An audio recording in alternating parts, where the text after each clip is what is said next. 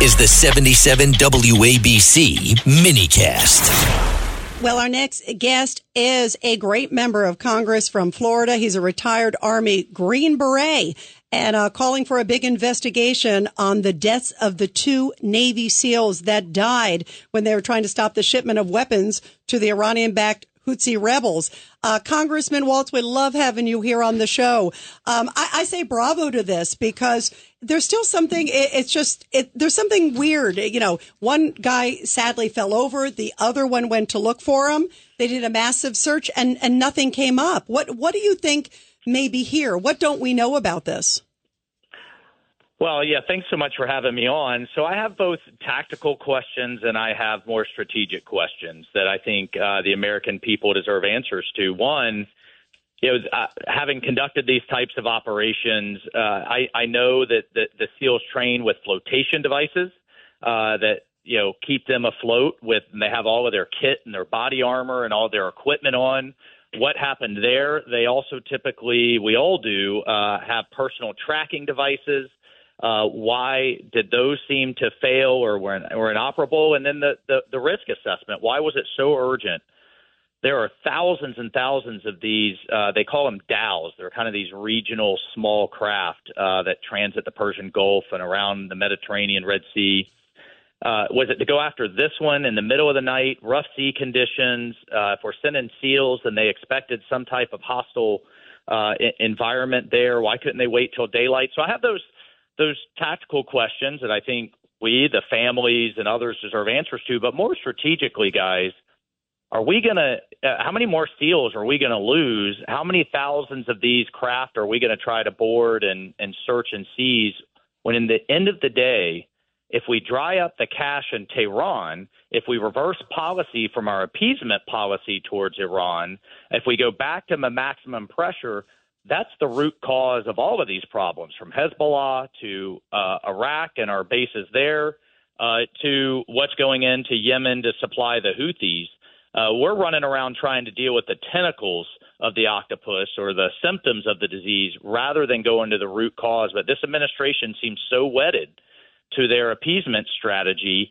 They didn't even talk or even say Iran when they first announced the bombing. Then further, on the one hand, we have the commander-in-chief Biden saying, well, I really don't think it's effective. I don't know that it's going to stop the Houthis. But yet, on the other hand, the Washington Post is reporting we're backing ourselves into an endless war with yet another terrorist group. So strategically, it just doesn't make sense at all. And I think this is absolutely an appropriate role for Congress. And I'm chairman of military readiness to step in and ask those questions. Congressman, did people see them fall in? How far did the boat go away from where they fell in before they turned around? I mean, do you have a better pulse on the situation? We don't know. We know that the SEALs, they go in, what they call their battle buddies. They go in pairs, and if one goes in, the other goes in after them. Now, that's been of some debate in the community. Are you essentially now putting 2 at risk rather than putting a light on them, putting a laser on them, putting some type of tracking device in the water, in the proximity so that, that we can more effectively go after that down sailor. So those are all, again, tactical questions that we need to ask. And again, what was the critical urgency to get on this particular boat in the middle of the night in rough seas with our best of our best when, you track the boat until daylight and it's, much more, much so more. So were they going after another boat? Is that what they were doing? Yeah, they were going after. It's one of these DAOs.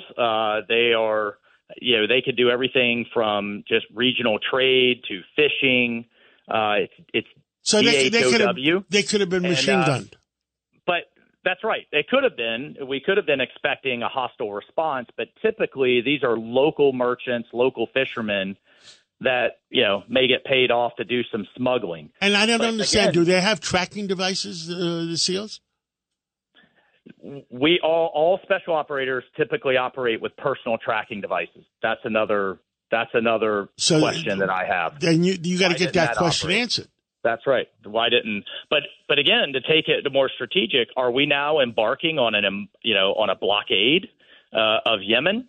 Are we going to start searching every one of these thousands of dhows that are coming in for smuggled Iranian arms? Is this the best use of our Navy and of our special operators? By the way, when you hear all these forces surge to the Middle East, that's an opportunity cost there. They're not in China. They're not out in the Indo-Pacific. They're not at home resting, refitting, getting so that they're ready to go, especially the ships when we need them. So I have questions up and down, both strategically and operationally. Yeah, there is so much. Please, wow. Congressman, please come back when you know, so we can let the millions of people that listen to our show know what the heck is going on. Will do. And at the end of the day, I've got those families in mind and future families that are out there on that wall. Now, is there a possibility they were taken prisoner? I don't think so. They were lost at sea. That we have been definitively briefed. Wow. Keep us posted. And thank you for your service too, Congressman, so much. Thank you.